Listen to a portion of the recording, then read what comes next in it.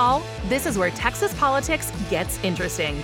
Here again are two guys named Jason, some great guests, and cold Texas beer for another smart conversation on Y'all-itics, the unofficial political podcast of Texas.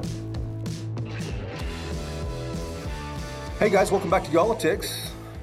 This is a first for the past couple of weeks. We're both back together, man. You took off like jet setting around the world. And then you took off jet setting around the world. 2 or 3 continents. Yeah.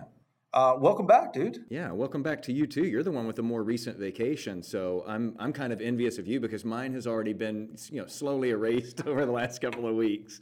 What did you bring me back, man? Nothing. I brought you absolutely nothing. I brought you me. Here we are in person again. That's not enough anymore. Did you bring me something? I did. Oh, I did. I did not know that. I did. Wow. Now I feel bad. I didn't see anything in your possession, and so I felt really good about telling you nothing. I brought you this from my refrigerator today. So Okay. this is not from It looks like spring break. This looks like it is from spring break. Oh, no, this is Belgian. It's Belgian not. with apricots. Yeah. So I know you like fruity beer. Wow. Okay. I don't think I've had an apricot one. This is Martin House Brewing Company from Fort Worth, Texas. See how it is. I do taste some apricot notes, as I like to say. Look at this. I was going to give you this one. What is that? Powdered donuts make me go nuts. Jeez, that sounds terrible. So for our listener who can't see this, we have a couple tall boys in front of us. You have an apricot beer from Martin House Brewing Company. Mine, I thought it was like Cheerios on here, but now that I look at it closer, it's a bunch of powdered donuts. And the name of this beer is Powdered Donuts Make Me Go Nuts. Donut cake ale brewed with powdered sugar and lactose. I'll stick to the apricots. I gave you that one, man. You're welcome. Let's see what this tastes like. Actually, thank you very much. And welcome back from the trip, by the way. Thanks, man. You too. You got delayed and you got to see another city. Sometimes, and I always say this, years ago, how is that donut? Woo! You can taste the sugar. Yeah, that looked like it was hard going down on that first sip. Sometimes, and I always say this, years ago, I finally figured out, I used to schedule vacations where I would come back and land an hour before I had to go back to work. And that back to work day, that first back to work day is misery. Like you feel like you're being beaten to death because you're jet lagged, you're tired, you're whatever. And so I always now build in a buffer day or two to be able to just sort of soft land back into life again. But the good side of that is that sometimes you get delayed in a place or a flight gets canceled or whatever, and you go, oh, what? Gosh, my connecting flight in London, you're not going to be able to make that happen, and you're going to put me up here in London for the night and pay for my food and this and that. Gosh, that's terrible, but okay, I'll play along. So, we saw the sights in London again because we got stranded in London. There's worse places to be stranded. That was the point I was about to make. There are a lot worse places to be stranded. I've been stranded in some of those places, but good for you, man. But of course, this was no Tokyo trip. Well, yeah. I mean, it was a Christmas, Italy. Christmas gift for the kids to go to Tokyo. They've heard me talk about it for a while since I've been over there a couple times, but they had a blast. Went to go see a FC Tokyo game. Yeah, I saw that. The soccer. The Instagram post on that. Yeah, so that was a good time. But yeah, you're right. I built in 2 days to adjust for the flying over the international date line. And you didn't get caught anywhere. I didn't. Too bad. I'll tell you what, vacation has been wearing off quickly, but I am in the back of my mind scheming on a way to somehow semi-permanently move to Italy. So, one day we may be doing these things over Zoom and I'll be living La Dolce Vita, Nice, my friend. Well, when we got back to work, all kinds of stuff going on here. And that led to today's podcast. Well, you see this commonality in the headlines constantly. Yeah, and that's, last week we had 2 school shootings in 2 days. We see the legislature and these legislative committees really starting to ramp up and starting to listen to these bills and debate these bills they've been talking about after they filed it. And one of the priorities in Austin, we hear about the priority for school security. That's certainly a priority that lawmakers have said. Another priority is reducing property taxes, which we've talked about many times on here, one of my biggest pet peeves about this state.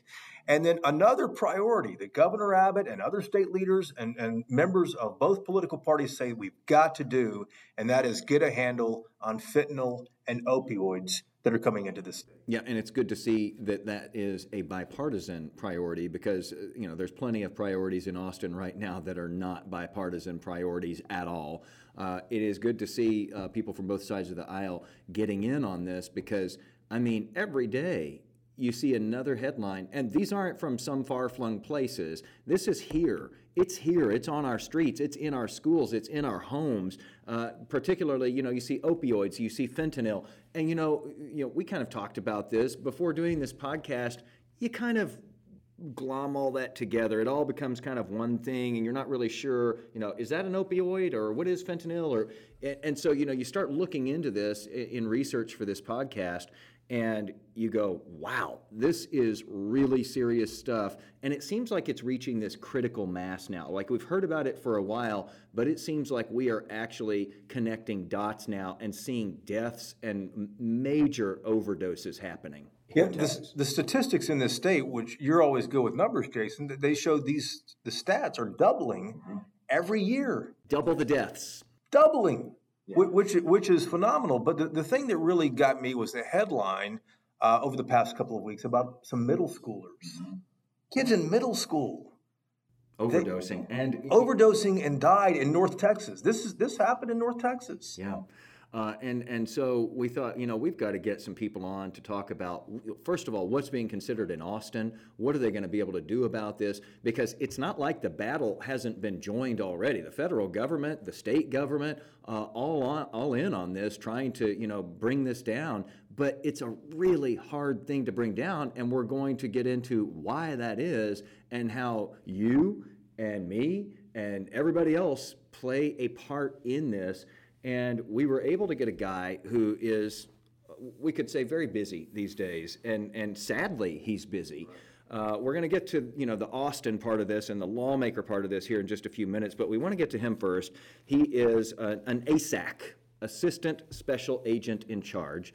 Associate Special Agent in Charge. I thought it was assistant as well. You know what? I messed that up. He is an associate, take two, an associate special agent in charge at the Drug Enforcement Administration, the DEA. This is why I have you here, to keep me honest.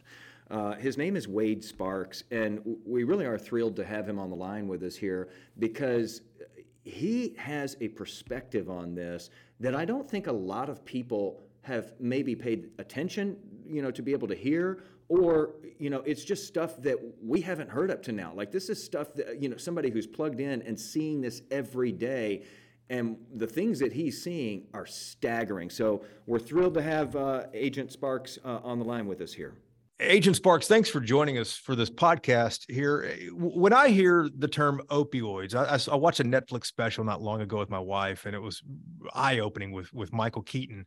But I'm not really sure what it is. I think it's pills, and I wonder, is it painkillers that people legally get from their pharmacy that a grandchild might take or a kid might take and sell at school? Can you explain what an opioid is and how they're ending up all over the place? Sure.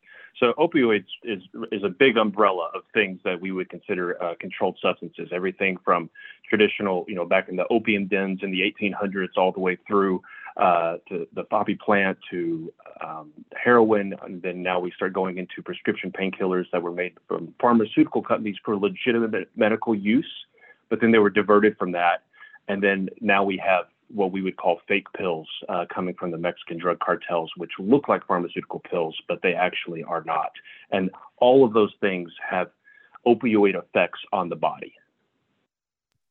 Agent Sparks, if you could talk a little bit about that, because, a lot of times people do not know what they are taking, especially if it's been, let's say, handed to them, given to them. A lot of these come from friends. They come from family members.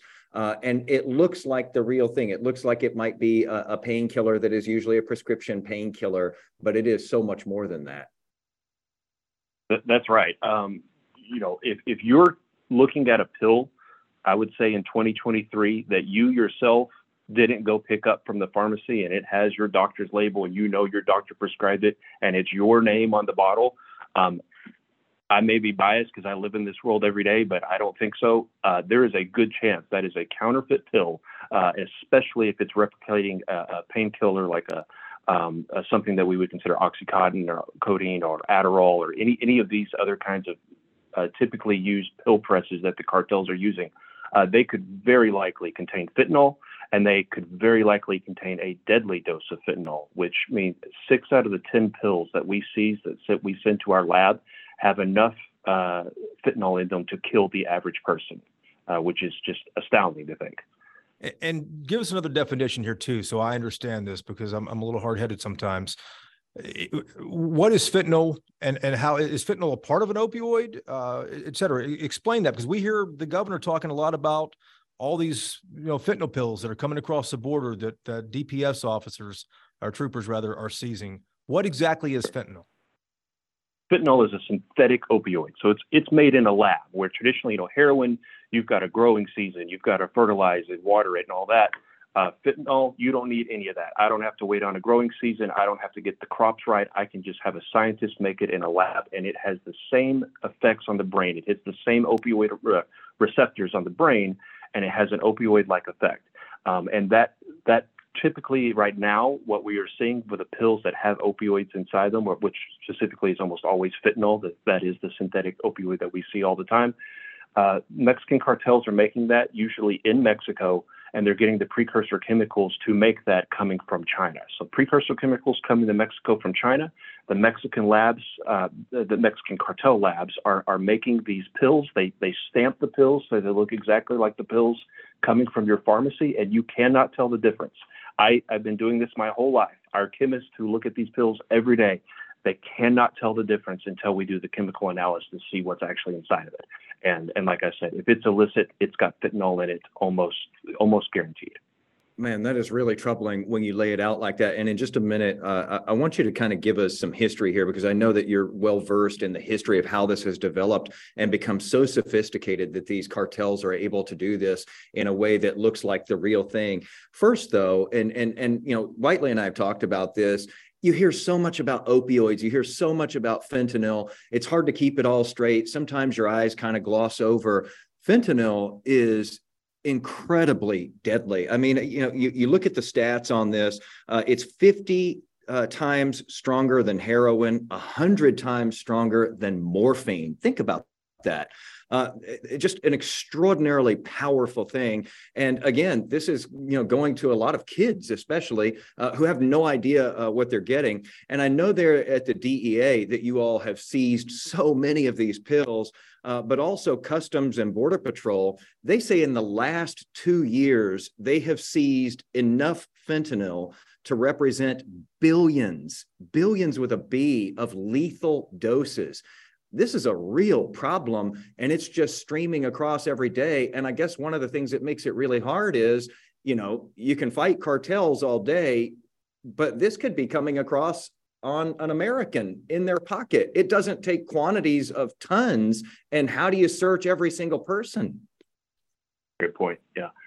Yeah, for sure. I mean, first, the stat that I think is just amazing to me is DEA last year seized enough fentanyl to be able to kill every American. That's not, we think that's what crossed. That's not what we think they're, like, we put that in an evidence bag and submitted it to our lab. That's how much we just are seizing. And we're not naive enough to believe we're getting it all, right? And that's really creates a unique challenge when the majority of my career, I've gone after your traditional drugs. You've got heroin, cocaine, methamphetamine. I would never have considered those bulky drugs until we started looking at fentanyl. You need 2 milligrams to kill someone with fentanyl. That's nothing. A sugar packet would have 500 lethal doses of fentanyl in it, in a sugar packet. That's how small we're talking about. But let's first of all understand as well, fentanyl is a approved legitimate medicine that the medical community use in a very controlled. It has a function in America. Like, doctors have been using it for years. My brother is a doctor and he uses it on a regular basis, but they're using micro doses, right? The 6 out of 10 pills we seize have more than 2 milligrams, which may sound like a small amount, but that actually, when you consider the hospitals are using micro doses, is just an outrageous amount of fentanyl inside of these fake pills. Walk us through kind of the history of this, because you go and speak not just to podcasts like ours, but you also go to schools and talk to students and talk to parents and talk to the community members. Fentanyl, it sounds like a new issue, but this is traced to opioids, and it goes back quite a ways, doesn't it? Sure, for sure. You start looking back, 2010 to 2017, I was stationed in Alpine, Texas, near Big Bend National Park, and I had never even seen or seized fentanyl in my life through those years. And I remember right towards the end, I was about to get transferred to Washington, D.C., and I remember they got a fentanyl seizure in El Paso. And I remember thinking, that's strange, because we weren't seeing that at all where we were, right? How times have changed just since then, right? Now we are 2023 and we are seizing it everywhere. I have guys who I supervise, they're on the street right now doing deals, seizing and going after fentanyl. So the way I see in my career of the way we kind of got to this place is you look back and think of this classic story around that time, right? 2015, maybe a little earlier, depending on what part of the country you were in. Certainly, some parts were affected more than others, but you had the classic story of someone who was injured in a car wreck, or the college or high school football player got hurt on the field, and they had a legitimate medical issue that they had to deal with, a surgery or something like that, and they were prescribed pain pills, which would be Oxycontin or something of that nature, and they began to take that, and that also is an opioid effect on the brain as well. It does the same thing, and you may feel like you're just taking a legitimate pain pill, and you are, but you are also having that same effect on the brain. Well, when that prescription stops because your doctor says, okay, we're done with this, it's time to go on, you're past your healing, you may be addicted to that substance and have an issue with that, and you may need to keep going. Well, if your doctor won't continue to prescribe it, you only have a couple choices. And that's when we started seeing all of a sudden people where we would never in a million years dream that they would be dying of a heroin overdose, for example, with a needle in their arm and these kinds of things that we would never have imagined. Well, it's because they were originally prescribed the pills, and what they really wanted was the pills, but they couldn't get the pills anymore. So you had to switch at that time to heroin because that was all that was available. Well, fast forward a couple of years, and we started seeing fentanyl being sent to the United States illicitly, illegally. It's usually done, you pay on the black web, the dark web, the black market. You would consider cryptocurrency or something like that. And China would actually, or other countries very similar, but China was certainly the main one, would send it. And that would just be through the mail system at that time. And again, we're talking about such a small amount. If you got an ounce and you were just a person who is using for your own personal benefit, then that could last you a really long time. So it's relatively easy to smuggle. And think about it. If you're a kid and you want to shoot heroin in your room, or you want to smoke methamphetamine, how hard is that to hide from your parents? But a pill or just a tiny little gram of fentanyl, much different scenario, right? Much more difficult for parents to do. Well, what do people really want still? What they really wanted were those original pain pills. That's what we liked. It was more sterile. It was more clean. We as Americans take pills for everything. We're very comfortable with that world. So the cartels recognized that all of these people who unfortunately were addicted to opioids, what they really wanted was just to go back all the way to those first couple of years where we could just pop the pill. It felt better for us. So that's when they begin making the fake pills, and they put fentanyl inside of it. They put a stamp on it. They get the same pill press stamp that the pharmaceutical companies, or it's not the same, but it's identical for the naked eye. And you're at a party. Oh, I've seen Adderall. Oh, I've seen that Blue M30. My friend takes that. My friend gets prescribed that. You put it in your mouth. You have no idea that more than likely your pill came from the CJNG or Sinaloa cartel. And they did not go to school for this. They did not take the same chemistry that the people at the pharmaceutical companies who are making these on a very precise basis make. And you put it in your body and it kills you. And that's it. And unfortunately, that's. I'm sorry, Agent Sparks. I mean to step on you there. So the cartels are getting stuff from China that they are mixing into making these pills with. Give us an idea from your understanding of the DEA of how much of a market are the cartels, how much of a market is opioids and fentanyl for the cartels? Are they still trafficking and cocaine and marijuana and other things? Absolutely. We're seizing, we're still making record methamphetamine seizures on a regular basis, especially here in Texas. We have always kind of been more of a stimulant. The methamphetamine's kind of been more what we've seen trafficked here and used here. And, if you go back a decade, the East Coast, the East Coast kind of had more of an opioid issue, where we had more of a methamphetamine. Unfortunately, I would say now we have both. Like, it's not like the methamphetamine went away. We are still absolutely seizing methamphetamine on a record basis. Another thing that in the Dallas area specifically that some of my groups are doing is cocaine cases again. Cocaine cases are picking back up. And the other thing that I would warn the public to keep in mind is our lab is finding fentanyl now in all of these other substances. Not every time. It's not necessarily even saying it's on purpose. Sometimes it could just be cross-contamination during the manufacturing process. Sometimes it is on purpose. There's always a question, well, why would you put an opioid in the same product as a stimulant? Well, that's not a new thing either. Back in the day, they would put crack with heroin or these kinds of things. Think about a vodka Red Bull. It is just a different kind of stimulation on the body. And I think there is a market for it. Otherwise, the cartels wouldn't be doing it, because we are definitely finding fentanyl. So read between the lines there. You may think, well, I don't use fentanyl. That joint you're smoking may have some cross-contamination in it, and it may be enough to seriously mess you up. It certainly could be, yes. Let me ask you this real quickly. How much, I've never bought a fentanyl pill, thank goodness, one of these, fakes that's out there. How much does one of those cost? You $20. I mean, depending on the amount you get, you can go down to dollars per pill. That's the other issue is parents are like, oh, I just won't give my son any allowance. So it's going to be, you have to think beyond that. You're not going to be able to financially stop someone who wants to get this because it's so inaccessible. So cost-wise, really easy to come by for a lot of people. Let's talk about how ubiquitous this is, how common this is out on the streets, because this is something, I don't always share the podcasts that we do necessarily personally with friends and family members and my kids and that sort of thing. This is one of those, though, that I'm going to share with people I am close to, because it can happen to anybody and it's everywhere. Let's just go through a couple of the numbers here. Austin, in January, there was one seizure where they picked up 3,000 pills, 3,000 fentanyl pills at a guy's home. In Harris County, the Houston area, deaths involving fentanyl up 340% from 2019 to 2021. In the Dallas-Fort Worth area, in the suburbs, the Carrollton Farmers Branch ISD, 10 overdoses in a matter of a couple of months recently. Kids 13 to 17 years old, 3 of those were fatal. This was being sold to middle school students there. And also in Dallas, usually they respond to 6 or 7 overdoses a day. One night earlier this week, they had 27 overdoses. Can you please just put it out there for parents, because we've heard about drugs and the dangers of drugs for so long that I think that we've become desensitized to it.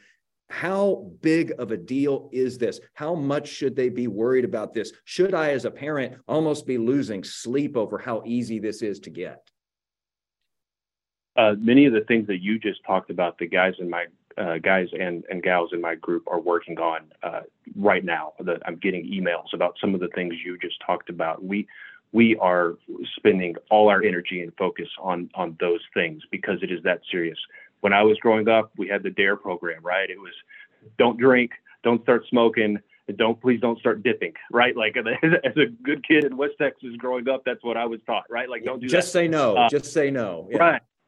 Please don't smoke or dip or drink, right? Like just some of the examples I can't speak about because they're ongoing cases, but I wish I could. But I mean, it's seriously concerning that the number one concern right now is please don't take fentanyl. And I know you don't even think you're taking fentanyl, but unless that pill was prescribed to you by a doctor and you need to take it, don't put it in your body. Because I promise you, it probably came from Sinaloa or CJ&G cartel, and they do not have your health in mind. Like, it's going to kill you. You only get to be wrong one time, and then it's over, right? So it is an incredible situation where we have gone from the majority of our undercover buys, wiretaps, surveillances, the things that we are doing in an enforcement arm are almost usually related to fentanyl or methamphetamine here, and neither one of those are terrible. And like I said, the fentanyl that we're finding, it's deadly. If you're a 16-year-old kid, I'm a big guy. I weigh a lot. It could kill me. Depending on your tolerance and your weight, it could easily kill you. This is Russian roulette. Hopefully, the pill you are going to take will have less than 2 milligrams. But if it has over, it's going to kill you, and it's a thing we're dealing with every day. Even in these busts, when you all, seize this stuff, you got to be extra careful, even just handling these pills. Yeah, actually, because they're in a pill form now, they're relatively consistent. The big fear for us when we're handling with fentanyl, especially in a powder form, is it's going to go airborne and we're going to inhale it, right? So we take extreme precautions. Every one of our groups that are out on the street, they have Narcan with them, which is the medicine. If you don't know what that is if someone is having an opioid overdose, you can administer Narcan to them, and that literally makes the opioids fall off the opioid receptors in the brain, and you instantly come out of that overdose or opioid poisoning, and your body responds appropriately. So our guys have that on the street just in case, and not just for us. In case we encounter a victim of a poisoning or something like that, all your paramedics, EMTs, doctors are going to have that, and that just shows you how much it's changed. Again, just in the last decade, our stance on this. Agent Sparks, this is cheap. It sounds like it's easy, obviously easy to conceal because it looks like any other pharmaceutical that you might get. But do you think this has already penetrated every school district in the state? I can't imagine how it hasn't when we're hearing stories like Jason brought up about, middle schoolers getting past one of these pills. Certainly. I mean, I am a parent. I have 2 kids growing up in Dallas, and they're going to know to not take a pill unless their doctor gave it. And that really fixes everything if you can just teach them that. Do I think that every kid could potentially have the opportunity to be exposed to this? Yeah, I think it's that prevalent. We are finding huge quantities. Now, it's not always destined for Dallas because of our location. Things that are getting distributed further on throughout the country or traveling through here. But there is definitely the availability to find that. I spoke to someone who struggled with opioids about 6 months ago, and the question was asked to him, where do you find it? Oh, just my normal dealer, right? My normal weed dealer. I just asked him if he had any pills, and he said, sure, and they hooked him up with the right guy, right? That's not to say that every weed dealer is also selling pills, but they might have the ability to, and that as a parent, again, going back to just be vigilant. The thing I would advise parents on is if you're looking, first of all, you should be looking at your kid's phone, but if you're just looking at text messages, that's great, but you get about a C-, because if your kids are buying drugs, they're not doing it over text. They're going to be doing it over Instagram chat, Snapchat, all these other different apps. If you're not looking into those apps, if I'm a drug dealer, I'm going to go on Instagram. I'm going to post a 24-hour story that's going to disappear forever. I'm going to put a picture of some pills, a price. Everybody who's following me can see it. It goes away forever. And then you just get hit up by people who want it. And that's how a lot of these pills are being done, is through social media. So you have to be vigilant about that. Wow. I did have to kind of smile there. You didn't want to impugn marijuana dealers, saying that they might have these pills as well. But that's fascinating. That of them. What's that? Some of them definitely do as well. Yeah, it's not all or nothing. That's good advice, though. We're all parents in this conversation here, but that's where a lot of these kids are finding it. They're seeing an Instagram story, and people probably want to know how they can find out if their kids even being introduced to this stuff. So they should look on Instagram chats, Instagram Messenger, I presume Facebook and TikTok and anything like that.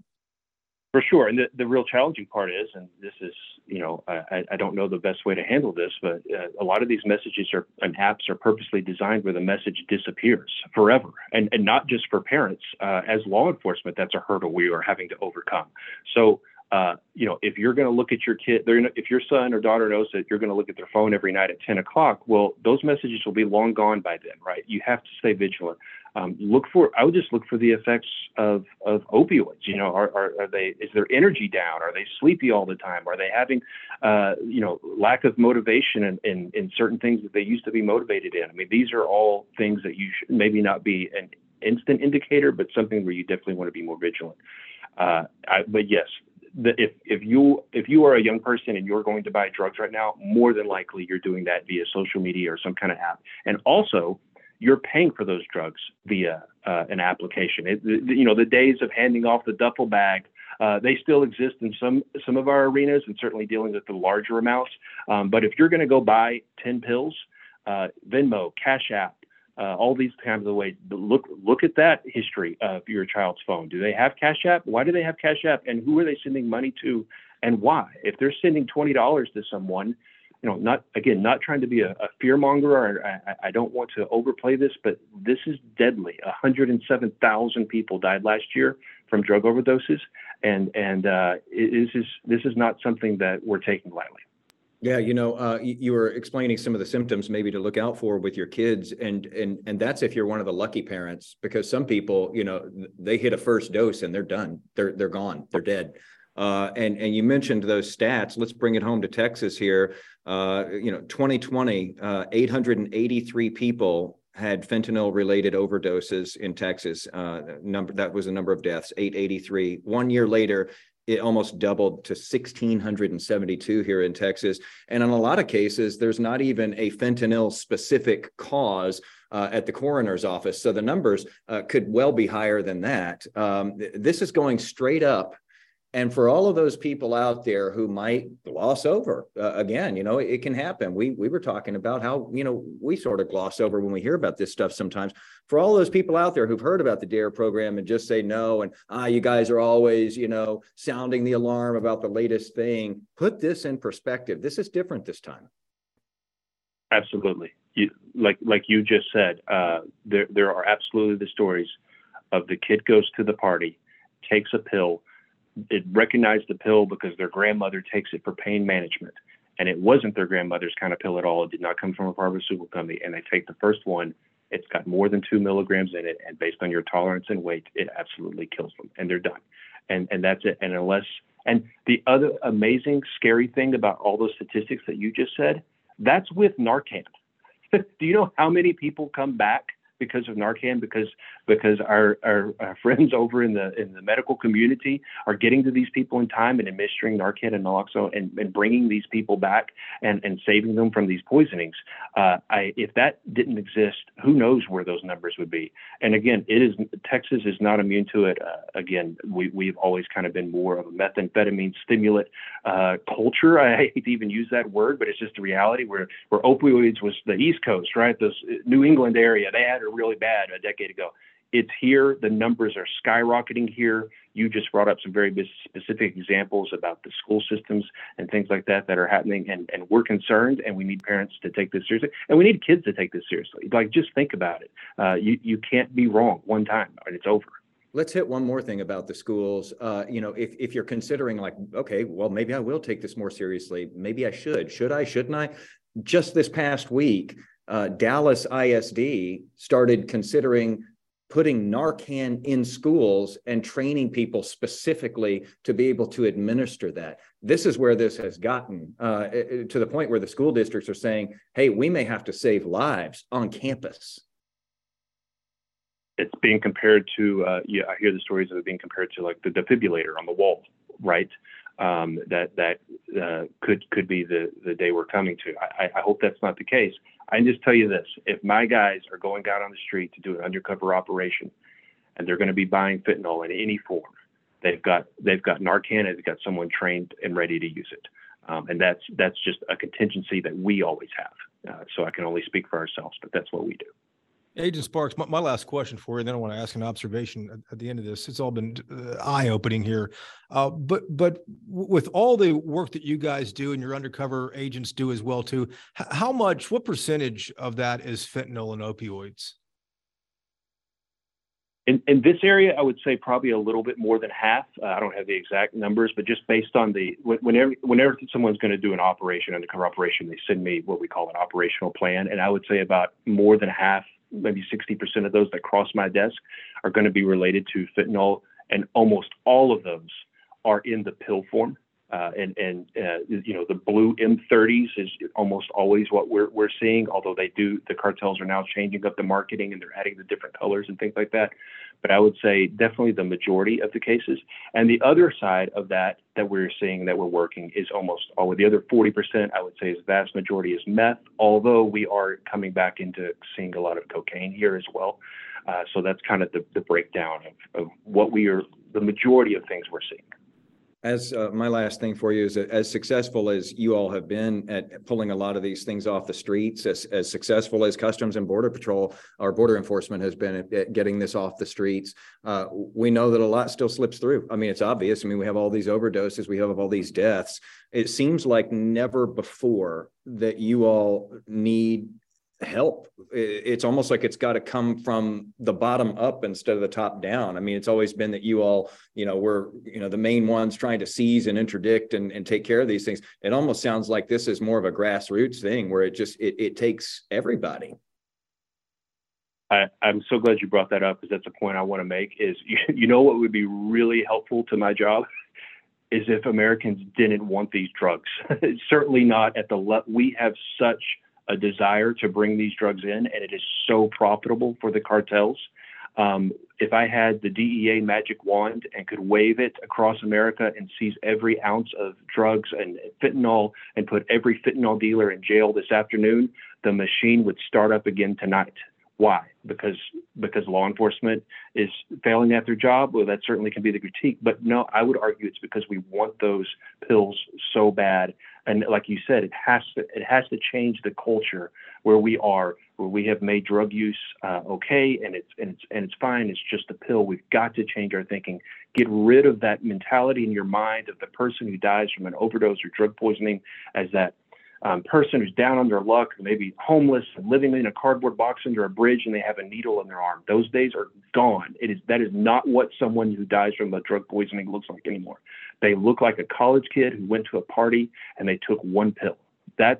We've got to change the way we're thinking. And until we do that, I can do the best job I can, and we will. And I believe in what I do.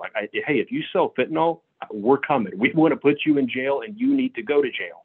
But that can't be all we're doing, right? We've got to have both. There has to be the synergy between the community saying, we don't want this product anymore, as well as law enforcement putting that pressure from the top down on them, where it's just not worth it for them to do what they're doing anymore. Agent Sparks, this has been eye-opening. I'm glad that you were able to deliver this. I hadn't heard as much as you were telling us, and even something to look for, like the Cash App on a kid's phone. Because it's a good point. Why would a kid need a Cash App? My kids aren't yet to that age where they have mobile devices, but that's good for parents to look at, not to mention the other, symptoms, et cetera, that you've already mentioned here too. Man, I appreciate you taking a minute. I know that you have teams in the field handling all this stuff, and we really appreciate your insight here on the podcast. Thank you for having me. I really appreciate the opportunity. Agent Sparks, thank you. It's a public service to put this stuff out there. Thank you, guys. I appreciate you doing it. Click subscribe and get Y'all-itics every week. Y'all-itics, the unofficial political podcast of Texas. So, I had no idea all the things like the Cash App, the Instagram stories and the TikToks, which disappear after 24 hours. That makes sense.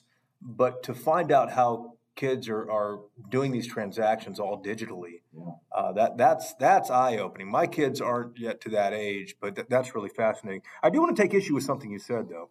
What I do now. You told the special agent there, the associate special agent in charge. So the ASAC, the associate special agent, you said that you don't share this podcast with your friends and family. No, what I meant is, of course I share this podcast. I try to get as many people to listen as possible. What I meant is, I don't usually personally say, hey, you need to make sure that you listen to this. Like, this is, I guess I should with all of them. You should. All of them are great, man. What are you talking about? I guess the difference with this one is, this is a life and death one. You know what I mean? And again, I don't know of anybody in my family who is taking opioids or fentanyl, but a lot of times you don't know. And again, maybe they're not taking it now, but maybe they go to a party 2 weeks from now, and like the associate special agent in charge there just told us, they take their first one and they're gone.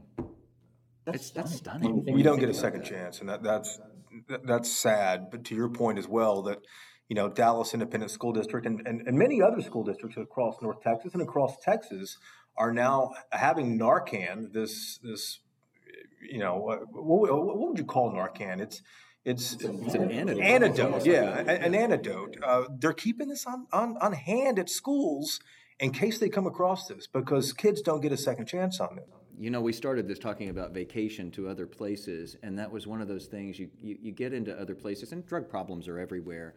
But you see different cultures and different countries, and you see their problems, and you see the good things about them, and then from far away sometimes you can get a good lens of what's going on in the United States and the problems here and the good things here as well. And this is one of those things that if you're looking from far away, you do think, man, this country is hobbled by a serious addiction to drugs. And it isn't going away. And it really struck me there when Agent Sparks said, is Narcan going to become the defibrillator on the wall in schools and businesses? I mean, that's a staggering thought about our culture. And the fact that this is so cheap and easy to conceal. If you have weed or a joint, it's probably pretty obvious what that is. If you have cocaine, I'm thinking it's probably pretty obvious what it is. If you have a pill or two and an old bottle that you got from a pharmacy, it might look like anything a doctor would prescribe. So that makes it very easy. It also makes it easy to smuggle in. And think about if you are a cartel, and no longer do you have to make your own submarine or build a tunnel so that you can dolly through tons and tons of product, because that's how much it takes to feed the addiction. Now you're talking about one of these gallon-sized Ziploc baggies full of pills, and that's going to make you a ton of money, and it's probably going to kill a ton of people. Exactly. They're mixing this stuff in a cement mixer in some cases. Getting the contents from China and doing that. So Dallas ISD is joining a lot of other school districts putting Narcan on campus as antidote. But the city of Dallas is also doing something, and you might have already seen this. They're buying billboards. They're putting signs on the side of dark buses, and they're doing public service announcements. And these PSAs and these ads they're putting out there are pretty provocative. If you haven't seen these yet, they are the pre-roll on some YouTube pages you might go to. So Dallas City Hall has created an opioid response task force. Councilman Adam Basildua and Councilwoman Paula Blackman have both gotten together and said, we need to come up with a plan. They started this last November, but recently, in the past few weeks, they've started rolling out these ads that you might start seeing here now. And so we wanted to reach out to Councilwoman Paula Blackman, and I wanted to ask her, of all the things going on at City Hall, why focus on this? And she has some personal stories here on it.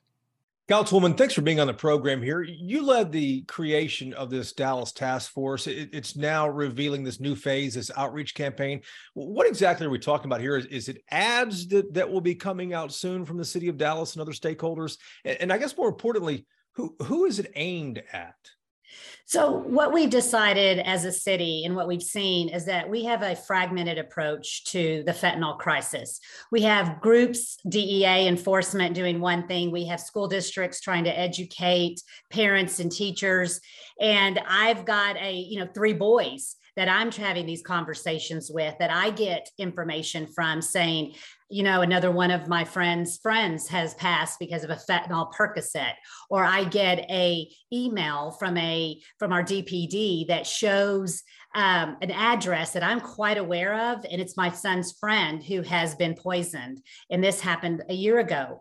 And after I started looking into this, I realized we do not have a focused approach of bringing individuals, in county, state, school districts together to really look at how are we going to communicate with parents? How are we going to communicate with students? How are we going to communicate with our youngsters? Because the just say no approach doesn't work.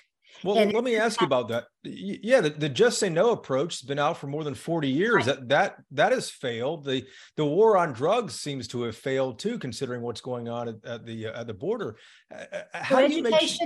Education is key on this. Well, how do you make sure you get this education in front of the eyeballs who need to see it? So just this afternoon, I was talking to DISD. We're going to bring families together and have a really hard conversation about how to have these hard conversations with our youngsters.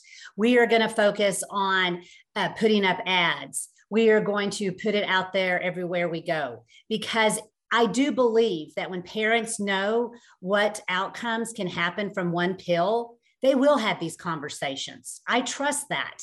And kiddos need to know that, you may be having a test, but don't take that Adderall that you just got from your Snapchat. That is not the way to get through this.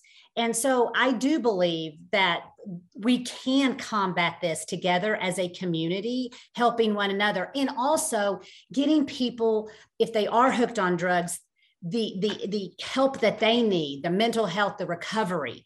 And this is not a shaming opportunity. This is coming from love and understanding.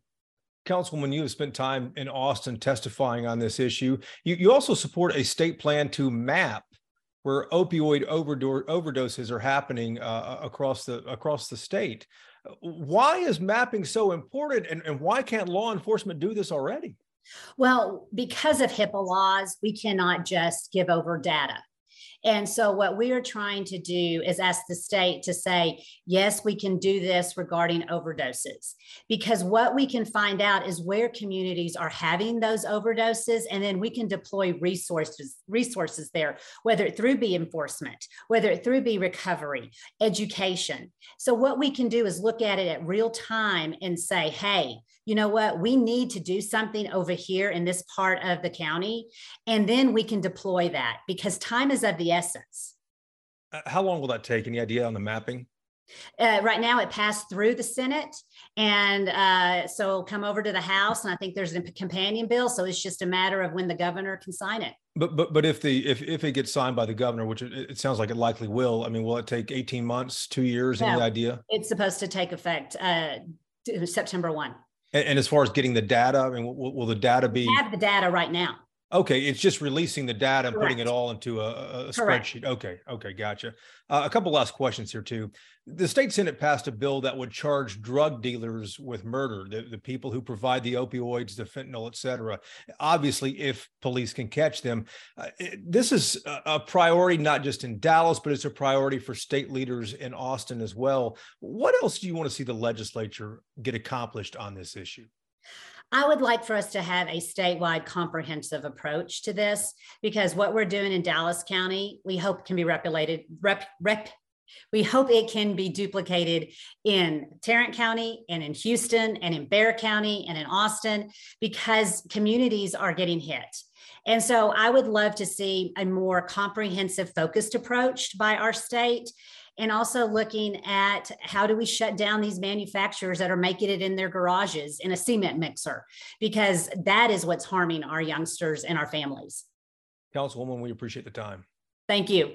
So keep an eye out for those ads that are out there from the city of Dallas. I would bet they'll be showing up in other cities too. Exactly. I would bet other cities will be doing this as well. Because all of them are having problems with this. This is not a Dallas area problem. It's not a Texas problem. This is a U.S. issue. And it certainly is a big urban problem, but it's also in the rural areas too. Yeah, there are a couple of things that, if you're wondering what state lawmakers are doing about this, because we started the podcast talking about it is a priority. State lawmakers have a number of ideas on how they want to address this. The first is maybe you start using, Democrats said, hey, let's start spending public money to buy Narcan for schools and for state buildings in case it's ever needed to save someone's life. The governor and others who had been hesitant to that are finally on board with that. So that looks like it might pass. It's not often that you see a Democratic priority in Austin pick up traction and get support, from the other side. But this, it again underscores what we're dealing with here. The other big idea that is getting some traction down there too, that I think has already made it out of committee, is to charge drug dealers, people who sell the opioids, charge them with murder if someone takes an opioid or takes a fentanyl pill and they die. And that ramps that up. Now, of course, the big issue is you might create this charge, but you got to find that person. And if you have disappearing transactions on TikTok or on any of these other platforms, it might be challenging to identify that person. Well, Agent Sparks just got done talking about how that does make the, the evidence trail, it does make it go a little bit cold. It is harder to prove, but it can still be proven. Another interesting wrinkle in that is that, when this is being sold in high schools and middle schools, you know who's selling it? It's high schoolers and middle schoolers, and so you imagine that murder charge, but I mean, I think right now lawmakers and law enforcement and certainly parents too they're scrambling to go, what do we do to wrap our arms around this? We got to try something. It's scary as hell, man. I have your kids are a little older than mine. It doesn't matter though, does it? You're right. Now you got to think about this stuff from elementary all the way up through college and into adulthood. Yeah. From now on. So as a parent, it's scary. Just let your friends know about this. And don't take a pill from somebody else. I've never understood that. When somebody goes, "Oh, I have a headache," and somebody else reaches into their purse or their bag and says, "Here, you want to take?" And I mean, I don't even want you to hand me a Tylenol. Like, I don't want a Tylenol out of your bag. But especially if you're opening up like a prescription bottle or just a loose pill, no, I don't want that. Are people offering you loose pills out of their pockets? I have been offered loose pills before. Who? By trustworthy people, but... Here? Yeah. No, not here at work. Okay. But I mean, just in life, where you go, oh, I've got a headache. Oh, here, you want... No, I don't want that. No. So don't take pills from other people. Be safe out there, Wheeler. Hey, guys, thanks so much for joining us. We appreciate it. Glad to see Wheeler again. And maybe next week he'll have a gift for me. Yeah, I'm going to have to work on that. Okay, y'all, the conversation doesn't stop here. Find us on Twitter and Instagram. We're at Y'all-itics.